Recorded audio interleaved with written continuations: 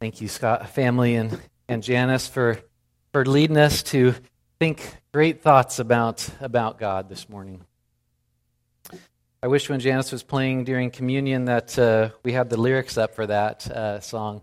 That's so appropriate for the occasion. Well, it's good to be here with you this morning. Last week I had the treat of having my mom visit for a couple of days. I don't know if any of you got to meet my mom when she was here, but I like my mom a lot, so that was good fun. I'm one of 6 kids, so I feel like she's a bit of a hero of raising 6 kids. Years ago in college, I had to write a paper on parenting, something I knew nothing about. So I asked my mom the secret to raising kids who flourish in life, and here's what she said. She said, "Beat them, feed them, and kiss them." So these are the 3 things you need to flourish in life as a parent. And she didn't mean exactly beat them, but the idea of discipline, of providing for physical needs, and then affection. These are the 3 things we need to flourish as a kid growing up. And I tend to agree with Mom on that. Who would disagree with Mom? Well, like there's these 3 things to flourish as a parent or in parenting, there's 3 things we need to flourish in our relationship with God. 3 things to really thrive, to really have that life that we always wanted, where our soul is right with the Lord. And a couple weeks ago, we talked about God's Word in the Bible and how critical that is for our daily nourishment.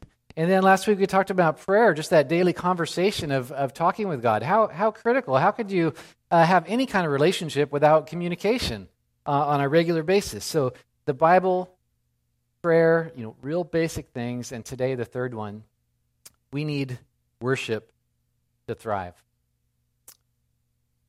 Worship was certainly one of the core habits of the New Testament church.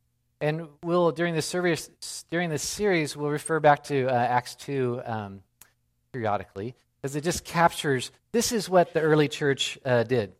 And here in verses 46 to 47 of Acts 2, it says, "And day by day they were attending the temple together," the house of worship. "They were breaking bread in their homes," which could refer to sharing meals together, but probably had the sense of actually celebrating communion together, worshiping. "They received their food with glad and generous hearts, praising God." So again, turning as a habit of life, they were constantly turning the focus on God and His glory and what He's done and who He is. So it was the practice of the early church from the beginning. We need to worship. We know this. It was also what Jesus modeled. Real early on, first childhood story of Jesus, He escapes away to the temple. And when they go looking for Him, He's like, "Didn't you know I'd be in my Father's house, the house of worship?" Throughout the Gospels, we see Jesus participating in temple life and constantly going to the synagogue, the places of worship. But more than that, it was just his lifestyle of worship. We see in what's sometimes called the high priestly prayer toward the end of John's Gospel, where Jesus is talking to the Father in front of His disciples, and He says this in verses 4 and 6. Jesus says to God the Father, "I glorified you on earth, having accomplished the work that you gave me to do. I have manifested your name to the people." In other words, I've made known your glory, your renown among the people. Jesus lived a lifestyle of worship. Well, if the early church needed it and Jesus needed it, we certainly need worship to thrive. That's our main point today. If you get nothing else, get that. Well, we need worship to thrive, but worship isn't actually about us thriving. That's just a byproduct of it. It's about God. By the very nature of it, worship is saying God is worthy. Well, there's a problem. Worship is such a buzzword for the last, 20 years or so. We talk about it a lot, but sometimes it can be divisive, or sometimes it can be confusing. It's confusing because sometimes we say, or we think that worship equals music. We say, well, we're going to do worship, and then we're going to, listen to Josh talk for half an hour. Or we say we have a worship team or a worship ministry, and really we're talking about the musical part of worship. Well, so that's much too narrow of a definition for worship. It's quite a bit broader. And so sometimes we go the other way, and we say, well, actually, life is worship. That's entirely true, or it should be entirely true, but that is a little bit too vague to kind of be helpful or to get our minds around it. So one problem, worship can be confusing. It could also be divisive. If there's 100 people in this room, there's probably 200 opinions about how is the best way to worship. What kind of worship music? What kind of liturgy or lack of it? Candles, yes or no? Creeds, yes or no? Is it better to worship here in the church or out under the stars? And we have all these opinions about the best way to worship. And so maybe really, I think we're probably convinced that we need worship and worship is good, but our question is, what kind of worship do I need to thrive? What does worship look like that results in my soul being nourished and right with God? Well, the answer to this question is a recurring theme throughout the entire Bible. There's whole books of the Bible just focused on this very topic. And I could have preached the same sermon from a whole lot of places in the Bible, but I chose Psalm 33 because why not? Today we're going to look at three kind of parts or components to worship. Sometimes each of these we call worship individually, but really they all encompass what we're talking about. So as you turn to Psalm 33, that's on page 463 on the Pew Bibles, if you didn't bring a Bible with you today. And it begins like this, verse 1. Shout for joy in the Lord, O you righteous. Praise befits the upright. So praise, worship, focusing our attention on how great God is and what he's done for us, this is befitting. It's fitting for us. It's appropriate. It's right. And why is praise so befitting? What's the source or the starting point for our expression of worship? And so we'll see the first thing is I really need worship that reflects on God's character. For my soul to thrive deep down, I need worship that reflects on the worthiness of God. This conscious acknowledgement of who God is and what he's like and what he's done. So, what is God like? We're going to kind of not do this psalm in exactly chronological, but we'll skip around a little bit. Look at verse 4 and verses 5. It says this, why worship like this? For the word of the Lord is upright, and all his work is done in faithfulness. He loves righteousness and justice, and the earth is full of the steadfast love of the Lord. So what is God like? Well, he's upright, he's faithful, he's righteous, he's just, he's full of this covenant love toward us. These are things we could say about God that prompt us to worship. So what has God done? Who is he? And I think throughout Scripture we can summarize it in these two words, creator and redeemer. I recently read a somewhat technical scholarly article on Paul's epistles and Paul's use of worship by R.P. Martin. And he says this, he says, while there is no formal definition of what the worship of God means or entails in biblical literature, in other words, the Bible doesn't just stop and define it. He goes on to say, but it can be safely said that in both Testament ages, worship originates in the understanding of God as creator and redeemer. From beginning to end. If you look at the Pentateuch, the first 5 books of the Bible, it starts off with what? Creation. Here's the God who made heaven and earth, the God who is in charge of everything. And then it goes on to talk about the the main redemptive event in the Old Testament, the Exodus from Egypt. So God is creator, God is redeemer. This is what we learned from the Pentateuch. Well, it's also true all throughout the Psalms, through the prophets, through the kingdom period and the worship of throughout the kingdom period, and it's in the hymns in the New Testament as well. God is creator, God is redeemer. So we see that come out in this psalm as well. Verse 6, 7, and 9, and 10 to 11, this whole middle part, really focuses on God as the sovereign creator, the one in charge of all things, who made all things. And it starts this, verse 6. By the word of the Lord the heavens were made, and by the breath of his mouth all their host. He gathers the waters of the sea as a heap, and he puts the deeps in storehouses. For he spoke, and it came to be. He commanded, and it stood firm. So everything around us is not just, randomness. This is God is responsible for all that we see around us. Verse 10 and 11, the Lord brings the counsel of the nations to nothing. He frustrates the plans of the peoples. The counsel of the Lord stands forever, the plans of his heart to all generations. And so we see this picture as the one who made everything is in charge of everything. He's sovereign. We can trust him. He knows and does what is right, because he is the creator God. But he's also our rescuer, our redeemer, our savior, the one who's broken into time and space, so to speak, and delivered us.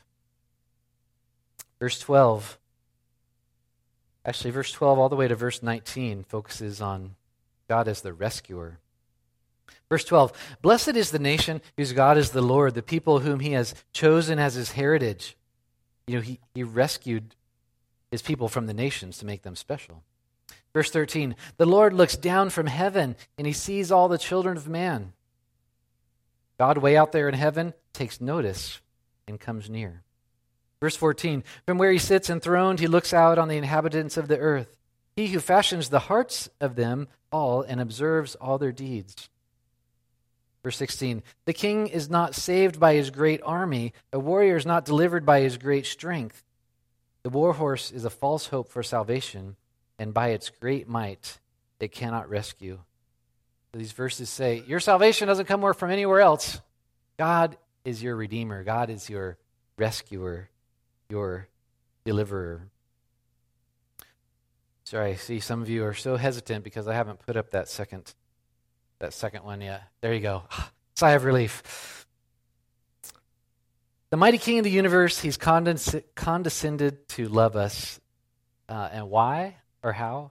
Verse 19, that he may deliver their soul from death and keep them alive in the famine. So here's God is creator, God is the rescuer or redeemer. And so worship begins by simply grasping that fact, to reflect on it, to consider it, to ponder how God is the great King of all, the creator, and he has come near to rescue us. So worship that leads to thriving, it begins by just simply reflecting on that, taking time out to consider who God is and what he's done. So my question for you and for me is, when will we do this? In the rhythm of our week, how will we take the time to reflect on who God is? In retrospect, as I was sitting here singing the worship songs this morning, I was thinking, we really should have flip-flopped the teaching time and the singing time this morning to kind of front load and help us make the most out of the singing time. Because I know it's true of me and maybe some of you is sometimes we go through the motions of worship and forget in our minds to fully engage and consider the greatness of God. So what does it look like? When do we worship? One time is certainly this hour plus on Sunday mornings, to make it a priority, to fully engage as we come through those doors or as we're getting ready at home and we're coming here, and as we sit and as we sing, we fully are conscious and aware of the magnitude of God that we worship. When you are coming in and when you're singing, when you're listening, what are you actually doing? Like, what's going on in your head? Is it worshiping or wandering? We could be singing a song and thinking, well, that song's too fast or too slow or too old or too new or many other things. Or we could be listening to the scripture and we could have all these different thoughts about whatever, or about lunch, or who knows what. Sorry I put that out there. I shouldn't have said lunch, but our minds go all kinds of places. And so worship is just harnessing those thoughts and putting them on who God is. We have some ordinances, which just means something the Lord has told us to do. Ordinances from the Lord that constantly remind us and put our thoughts back on the main thing. And that's baptism and communion. Whenever we have baptisms, we rehearse what Christ has done in redeeming. Whenever we, month to month, participate in communion, we have this tangible reenactment that puts our minds back on Christ is the Redeemer. He rescued us. But we could just mindlessly eat and drink and not give thought to it. When else? I think just the daily habits. We start our prayer time reflecting on God's character as Redeemer and Creator, rather than just jumping into our wish list with the Lord. We can have daily just reminders in our lives. It's really an interesting tradition of Orthodox Jews to put a little mezuzah, I believe it's called, on their doorpost. They do the entryway to the house, and sometimes the entry to any living space within the house. And this little thing they put on the door contains a little piece of parchment in it, a little scroll that has the words of, they call it the Shema, which is from Deuteronomy 6. And it's called the Shema because the first word is Shema. And why do they put it on their doorpost? Well, because in Deuteronomy 6, it says, you shall write them on your doorposts. And so that's what they do. And when they walk in and out, they'll often just touch it as they go in and out. The scripture inside says, see if I can do this. Shema Israel, Adonai Eloheinu, Adonai Echad. Ve'ahavta et Adonai Elohecha. V'kal lavavka, uvkal nefeshka, uvkal meodeka.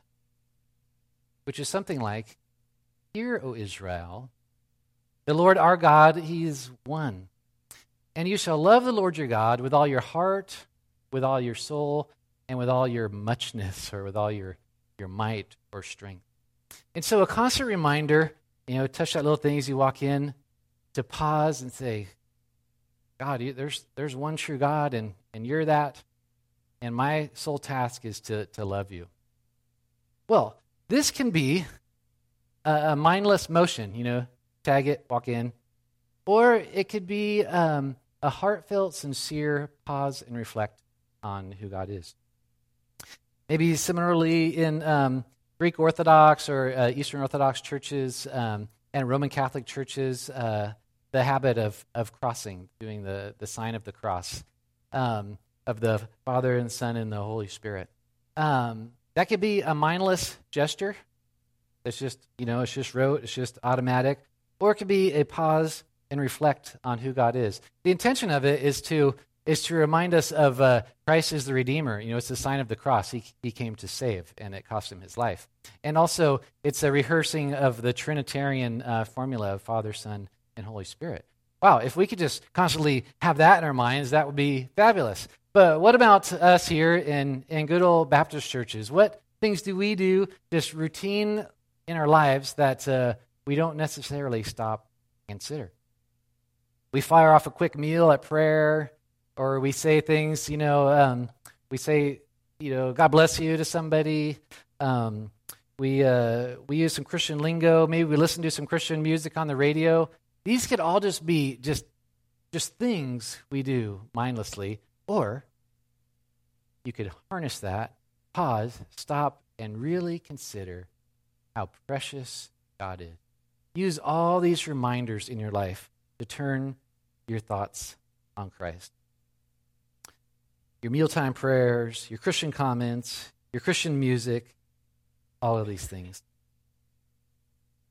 I'm really convinced, and I was more and more convinced as I was studying this, that we don't tend to realize how desperately we need worship. We need to recalibrate and think about things that are really true, because there's so many other voices going on. See, worship reminds us of reality. It's like it shines a light on the way things really are when we pause and consider. When I was in high school, I was on this ministry team. It's the summer mission program. We did a lot of different things, some evangelism, some outreach, some digging ditches, whatever. Some time in Mexico. But the first week was a training week, which I think it was kind of like boot camp where they tried to break us. But anyway, it was a training week, good fun. One thing we did was we hiked for a couple days in the wilderness, and we packed along not regular food, but some homemade, they call it hardtack, but it's kind of a homemade granola bar, maybe the worst granola bar you ever had. Anyway, we took this on a trip. So we hiked several hours, middle of nowhere, and then as it got dark, they would drop us off along the trail, maybe 100 yards or so from each other, and say, okay, here, you'll sleep here tonight. So totally alone in the darkness, in the woods along the trail. Well, your mind kind of plays tricks on you in that kind of situation. Is that a tree, or is that some kind of creature? I don't even know what kind of creatures live in this forest. And what's that sound? Is that rustling, or is that the stream? And everything starts to starts kind of anxiety. I really didn't sleep that well. And then the sun comes up in the morning, and you're like, oh, that was a rock, not a bear, or oh, that was the creek. Oh, it's a beautiful creek. It's right there. It's like, okay, now everything starts to make sense. I could see the trail kind of goes this way. We came from that way. That mountain up there is where we're headed. And it's like, all makes sense. So this is what worship does for us. It turns the light on to what's really real, what's really going on in the world, who God really is. He's really in charge. He really cares about us. And we can say, okay, this makes more sense. Because honestly, we spend a lot of our week listening to a lot of confusing voices with various levels of reality in them. Maybe we just have a nonstop diet of political talk radio. Maybe we just chew through romance novels. Maybe we just have music going on all the time, or reading blogs, or watching TV, or just listening to the gossip at the coffee shop. Whatever it is, we have all these voices. And it gets muddier and muddier, and we get confused about who God really is. And we start to feel anxiety, we start to be discouraged, we start to have doubts, we start to compromise in our convictions. And when we worship, it turns the light on. It's like, oh, this is what's real. This is what's true. What a testament to how desperately we need worship to thrive. So worship that leads to that life of thriving, where our soul is well, when things are right, living the blessed life, it starts with just pausing to reflect on who God really is, reciting his character. I gave it away. Rehearsing, reflecting on his character, and then it moves to reciting God's character. Okay, reset to the beginning of the psalm.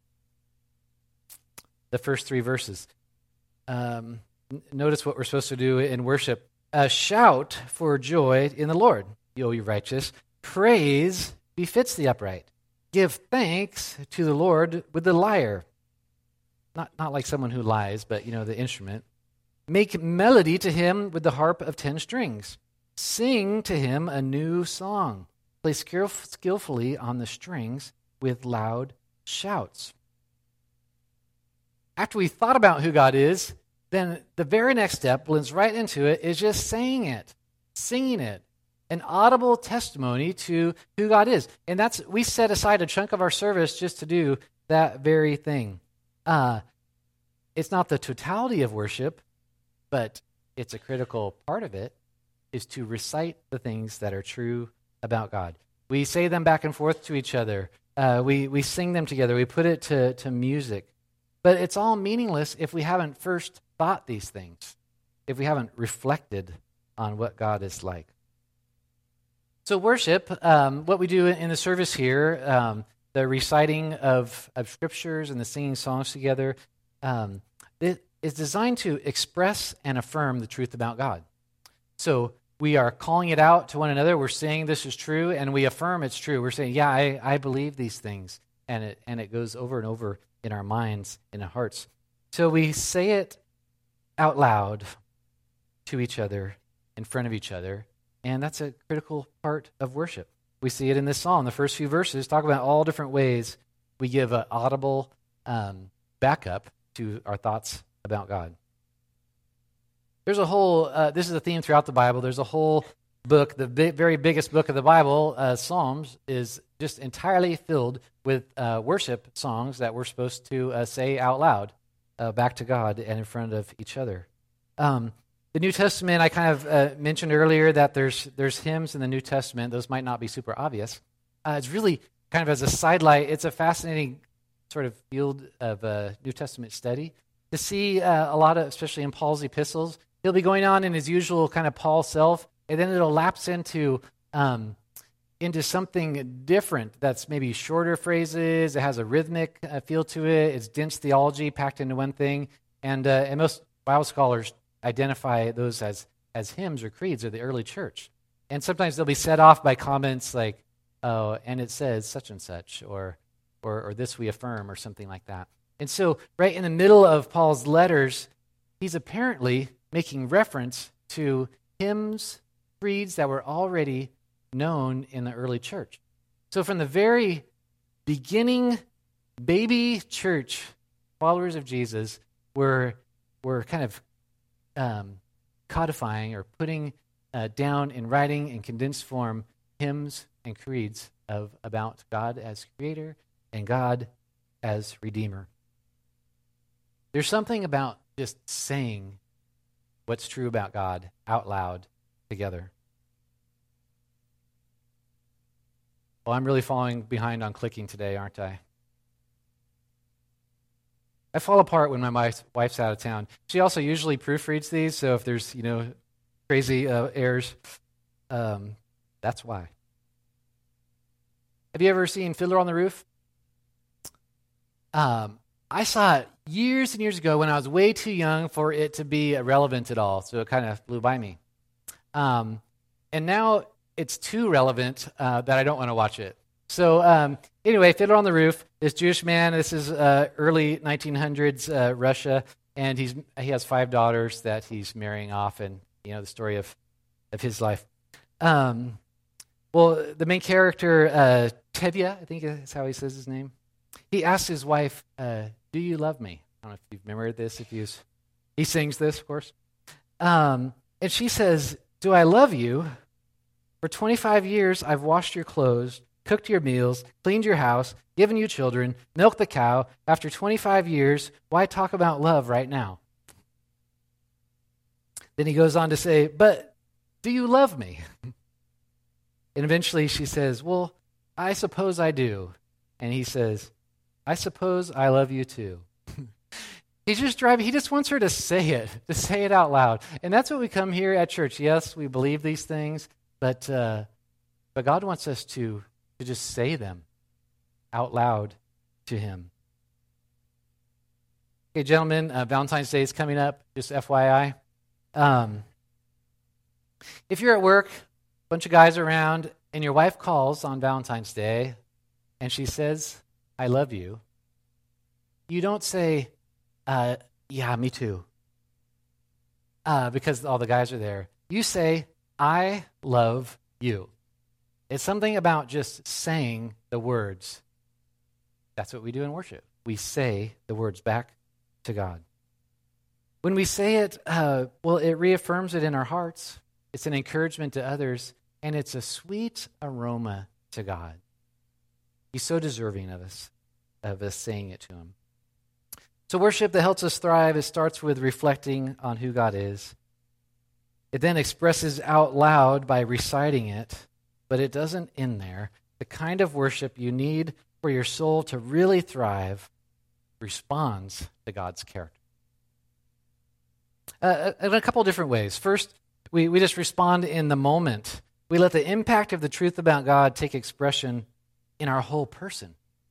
We've contemplated what's true about God, we've said it, and then immediately our whole body should be engaged as well. That might look a lot different for one person than another. It'll look a lot different at one time than another. And the psalmist gives us just a wide variety of ways we can respond with our whole body. This psalm just has a few examples. Perhaps we've been so impressed by this truth about God that we shout at the top of our lungs to a guitar solo. Verse 3, play skillfully on the stringed instrument with loud shouts. Just like, I'm just so blown away over this, I'm just going to do a guitar solo right now and shout about how great God is. You can relax, I don't have my guitar up here with me. We might respond to a truth about God with just being totally speechless and in awe. We are just blown away, we can't even talk. Verse 8, let all the earth fear the Lord. Let all the inhabitants of the world stand in awe. We contemplate how great God is, and maybe it just shuts our mouths. Maybe we just can't do anything. Or verse 20, our soul waits for the Lord. He is our help and our shield. Maybe it's that we hear this truth about God, we think about it, we say it, and it's like, this huge weight comes off as we place our hope in the Lord. All those burdens of the week, all those anxieties, all those frustrations, animosity, confusion. It's like, I could trust in the Lord, and you could just sense your whole body kind of being at ease. We should respond in the moment when we are impacted by the truth about God. So that could take a variety of forms. If you're rarely moved by the words of worship, then you probably haven't first thought about those words. Our whole body should be engaged. So we respond in the moment with our whole person, and then we respond beyond the moment with our whole life. This is what we mean when we just say, well, life is worship. It's captured well, of course, in the first verse of Romans 12, where after Paul just got done talking, pages and pages about how great a Redeemer we have and what God has done to offer us salvation, says, in light of all this stuff, I appeal to you, therefore, brothers, because of or by the mercies of God, merciful Redeemer, to present your bodies as a living sacrifice, holy and acceptable to God, which is your spiritual worship. This is the culmination of worship. You thought about these things, you said these things, and then it just bursts forth in your whole life. A response of the way that you live, the things that you do, the places you go, the things you talk about. It's your whole body. You've just laid it before God as a sacrifice, and that is worship. When we truly encounter who God is, we respond with a whole new way of living. The prophets in the Bible picked up this theme again and again, and that is that God doesn't want your motions of worship. He wants your whole life of worship. Again and again, we saw this in Malachi when we were studying that recently. Here is several verses in Isaiah, the first chapter of Isaiah, verses 13 to 17. Here's what God thinks about worship that is disconnected from a life of worship. It says, bring no more vain offerings. Just stop doing this. I don't need your offerings. Incense is an abomination to me. It's disgusting. New moon and Sabbath and the calling of convocations. Well, I cannot endure iniquity and solemn assembly. Those things do not go together. Your new moons and your appointed feasts, my soul, what? Hates. God hates worship that's not genuine. Because they've become a burden to me. I am weary of bearing them. Like, I'm just so tired of this. When you spread out your hands I will hide my eyes. God doesn't even want to look at you going through the motions. Even though you make many prayers, I will not listen. Your hands are full of blood. So wash yourselves, make yourselves clean, remove the evil of your deeds from before my eyes. Stop doing evil. Learn to do good. Seek justice. Correct oppression. Bring justice to the fatherless. Plead the widow's cause. So true worship is expressed in a life of righteousness, in a life of looking out for those who are taken advantage of. It means living with integrity. And if there's this total disconnect between Sunday morning and the rest of your week, God doesn't want Sunday morning. Like, that's disgusting. I know what you did last night. Like, don't just go through the motions of prayers and offerings here. But his point is just not to have you stop doing these things. His point is that you would complete worship by living it out in your life. So worship that our soul needs to thrive responds to God's character. So what happens when we make a habit of doing this? When in the routine rhythm of our life, we take out time to ponder, reflect on who God is, let that sink down. Then we recite it, whether that means journaling it or singing it out loud or just saying it to each other.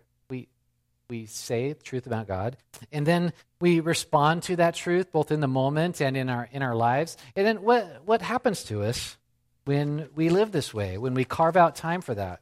Well, here's how the psalm ends. Verse 21 and 22. For our heart is glad in him. Happy, joyful hearts, the blessed life where things are okay and it's well with my soul, I'm good with God. Our heart is glad because we trust in his holy name. This trust, this grounded confidence in God that he's got things under control, and I could be at ease in his presence. I could be at ease in a world that's fully unat ease. I know that's not a word. It goes on to say, let your steadfast love, O Lord, be upon us. You live with this deep sense that God loves you with a covenant love that permeates your life. And it ends even as we hope in you, a life filled with hope.